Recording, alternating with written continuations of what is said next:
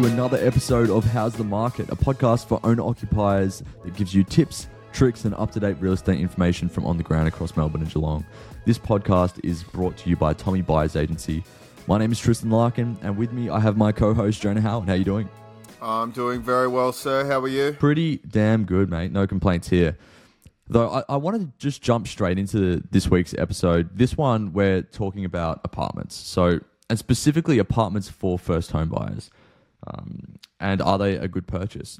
It seems to me that it's a typical journey for first home buyers where they might see their friends purchase a property. They might check some calculators online, wondering, what their deposit was, how much repayments are. They might speak to a mortgage broker to see if they can actually get finance. Typically, they find out that they can probably purchase a bit sooner than what they might be expected, which we find is pretty typical. Then they get pre-approved. They start looking at properties and realize that they probably can't afford a house, maybe where they've grown up with family. And then they're faced with a decision. And the decision is, do I buy an apartment closer to the city?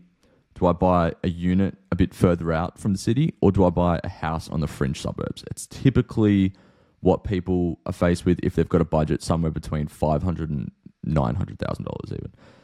So then they've got these questions of like, well, what should I buy? What should I look at? And ultimately, it's likely going to come down to lifestyle and personal preference. Like, that should be the main factor. We do encourage first home buyers to look at their first purchase through the lens of an investment, because you will wish that you have done that in 5 to 10 years' time.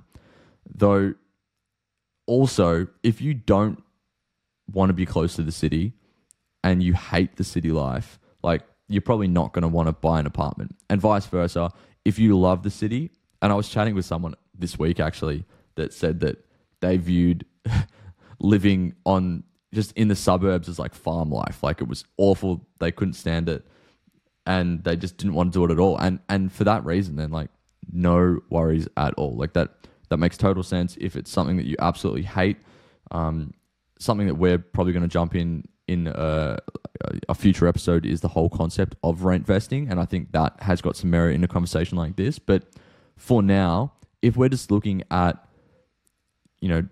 yes or no, if you're a tradie and you own like a ute and you've got a work car as well, plus you've got a dog, you're going to prefer a big backyard, and then that's totally fine. Though I had a very interesting conversation a couple of weeks ago, and I think that needs to be like given some attention in a time like this, because the financial aspect of purchasing an apartment or purchasing a house can be a drastic mistake for a first home buyer. So this first home buyer jumped on a call. He sent me a few properties that he wished that he'd purchased and said, hey, this is the brief. This is what I'm looking for. And he sent me this one in the suburb of Malvern East. So it's a great suburb for starters. It's got some premium houses, some really nice blue chip, big Federation homes that, selling for $2 to $7 million, like, on standardly. And he sent me this apartment, however, and this is what the numbers surrounding the apartment look like. So it was first sold off the plan in October 2017 for $930,000. It was finished construction in 2020, and it was sold in March 2023 for $660,000. So this purchaser had made a $270,000 loss over nearly 6 years. And that equates to a negative 6% loss year on year. Guys, I know this is like, we kind of read this and it's shocking and we may kind of smile about it, but this poor person is down to $270,000. If this is a first home buyer or a middle income kind of person, unless they're like an ultra wealthy person, this is going to set them back God knows how much. So you really need to, this kind of tells us how much you need to, your first home needs to be a good investment, and you need to know what you're doing, because you do not want to be this person, because that's going to probably screw them up for life. They're still paying interest on that, And yeah, it could really put them in a lot of trouble for the next 20, 30 years. So really, you need to know what you're doing. That's a good point, man. So, like, you look at this as like it's a $270,000 loss, but there's so many other things that you could consider. So, yeah, interest on the loan that they would have been paying. So, interest over the loan over a 6-year period, like you're paying a lot of interest because you typically pay a higher percentage of interest at the start of the loan in comparison to towards the end of the loan. So, a large majority of their repayments would be interest. So, that's the first thing to consider. You'll also have stamp duty on the way in, and you've got selling costs on the way out. So you've got agent fees to consider. Like there's a lot more expenses. You've got council rates, water rates, everything else that like goes along with property. So that $270,000 loss is quite easily $350,000 loss if you look at like the value of that over the 6 years. And then another thing to consider is opportunity cost. So that's what we like to talk about when you're looking at property. And like, whilst it shouldn't be an investment, if they had have spent that $930,000 on a house, or even just a different apartment, something that has a higher component of land to it, that $930,000 could quite easily have been a $1.2 million sale in, over a 6-year period. Like, that's not out of the question at all. It's in fact that would be like quite a standard result for the Australian real estate market. However, this poor person's gone backwards like $300,000 plus. And if you think of like some of their friends that may have bought at the same time for a similar price, and they're selling their home 6 years later for 1.2, and these guys are selling for 660, like that could be devastating for someone, right? Like, and Jonah's right. Like, this isn't a minor setback. That could be, like declaring bankruptcy and starting all over again. So it's a really shocking story in some situations like that. And one of the other things I didn't even mention in that cost breakdown is body corp and owner's corp fees. Like, for some of those apartment complexes that I've seen with the lifts, there's 108 in the building, or 180 or 200 or whatever. They've got gyms, they've got pools, they've got a concierge service, all of that stuff. You could be spending $6,000, $8,000, $12,000 a year on body corp. So, I don't even want to consider what that could cost. Like, they could be looking at, over $350,000, closer to $400,000 in lost over that time. So it's just, you need to understand the numbers. Though I don't want this to be totally negative against apartments, because some apartments have actually performed quite well.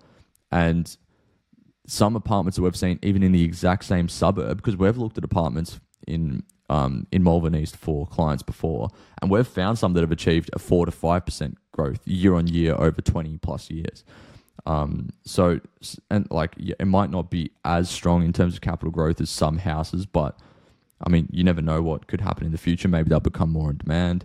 Though, even if you're not considering that, like, you're just looking on the past data, some of them have performed quite well. So I just sort of want to touch on what these apartments typically look like. So if you're looking for an apartment and you think, hey, I want to be closer to the city, that's the lifestyle for me. These are the ones that we think are typically better and perform quite well. So they're typically built in the 50s or the 60s or the 70s.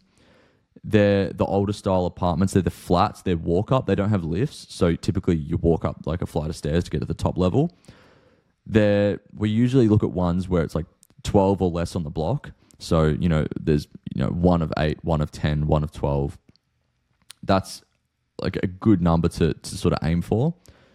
They're typically in great locations. So a lot of those old apartment blocks were built in prime locations, not exactly on main roads like a lot of the ones are now, or like just on train lines around train stations. They're in some of the best streets, and on those streets you might see a bunch of other period homes that are all worth $4 million, and then there's one apartment block, or there's 2 apartment blocks in the street that have got sort of 10-ish on them. And they're some of the higher performing ones. We've even seen some on the busier roads with larger amounts in the complex, so they're 1 of 30, but they've just got like beautiful entrances. They're all really well-sized rooms as well. Like, they don't get the really skinny ones. They've got much better outlooks. They don't exactly have the privacy concerns that a lot of the apartments have, where there's an apartment building right next to you just looking straight into your living room and you're looking into theirs. And they're typically built around fantastic amenities. Like, you're closer to the city, you're probably pretty close to public transport. You probably got extremely good cafes, restaurants, bars, gyms all around you. And look, if you're a first home buyer, look at those. That have much lower body corp fees too. We think that there's something that you could potentially consider if that's the lifestyle in the apartment that you want. You should just have a look. Speak to someone. Like, we're obviously not giving financial advice here, but I think the whole message that we're trying to put for apartments is some of them can be good purchases. Totally understand if you want to live in an apartment and you want to live in this amenity in this area. But just make sure that you do the due diligence. You look at the numbers. You look at like what the owner's corp fees are, and you have an understanding of what the capital growth history is for that apartment and that complex, just so that you know this is what it's done in the last 10 years. This is what it could be. So if you're buying off the plan, there is no history. There is no evidence that the property has performed well in capital growth. So if you're buying off the plan, you have no idea whether it's going to go up, down, or sideways because there is no history to go off. If you're buying an established home, there is sales that you can go off. Perhaps it was built in the 80s or whatever, and you can see how much that it's grown over time. That's why I'm a bit hesitant on off the plan, or very hesitant on off the plan. It's because you really don't know, and no one knows whether the price is going to go up or down. So base your purchase off evidence. And do you want to touch on, you've got an In the Media article that I know that was quite interesting. Do you want to touch on this as well? Absolutely. So the article is more buying interest from those downsizing and first home buyers helped by parents. So with interest rate rises making it as difficult as ever to purchase your first home, first home buyers are turning to the bank of mum and dad to enter the market. Parents who are in a position to do so are helping their kids across Australia enter the property market with their life savings helping their deposits. This could be a reality down the line if you want to buy in a big city. The largest deposit that's required may just be unreachable on your own. Potentially, it's like a $200,000 deposit if you want to live in somewhere good, and that's going to take a long time to save. So, another strong trend in the market right now is downsizers, retirees who have enjoyed the benefits of the strong property growth through COVID-19 and are now ready to downsize and buy their new homes in cash.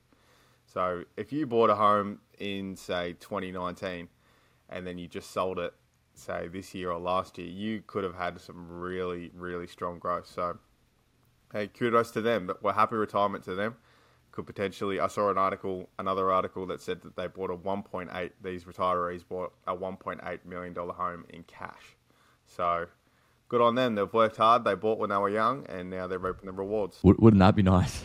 That would be nice. Honestly, we see it quite often too, like, especially with some of our clients. Even like a lot of the first home buyers that we work with might have a bit of help from mum and dad. Yeah. And when I say a bit of help, it sort of ranges between, or like sometimes we've heard, the grandparents threw in 50 grand. And sometimes the other extreme is 50 grand. Yeah. The other extreme is that we've had first home buyers that have been given $1 million and just said, here's $1 million, go buy your first home, get into the market. And so they ended up buying, first home without a loan on it. So, it is out there. If someone's got 3 generations of family that have lived in Australia and all owned property, even just that, like, they don't even have to be investors, or they don't have to own a big Fortune 500 company or anything like that. Like, if your grandparents owned one property and then the parents just kept it and they didn't sell it, or they had one investment property like the grandparents did, then there's a good chance like as long as they keep it and you hold it for the long term, there's a good chance that you could have a large sum of cash just sitting there. And if you listen to our podcast and one of the articles that we wrote surrounding the intergenerational wealth like tsunami a few weeks ago, like, I recommend checking that out because it paints a really good picture on the actual numbers of people that are sort of getting inheritance and wealth at the moment. And that is a snowballing figure too. It is only growing. The baby boomers are essentially moving into this later stage of life and they're passing on a lot of cash. So it doesn't surprise me. I mean, 24.3% of residential sales being purchased with cash that does surprise me a bit. Like, that is a big number. Though I guess that's only going up. So thanks everyone for tuning in. Make sure to check out www.tommy.com.au to get access to our How's the Market blog and join the main mailing list. And we shall see you again in next week's episode. You can follow us on TikTok and Instagram at Jonah_Tommy_Geelong and Tristan Larkin. Until next week's episode, bye-bye.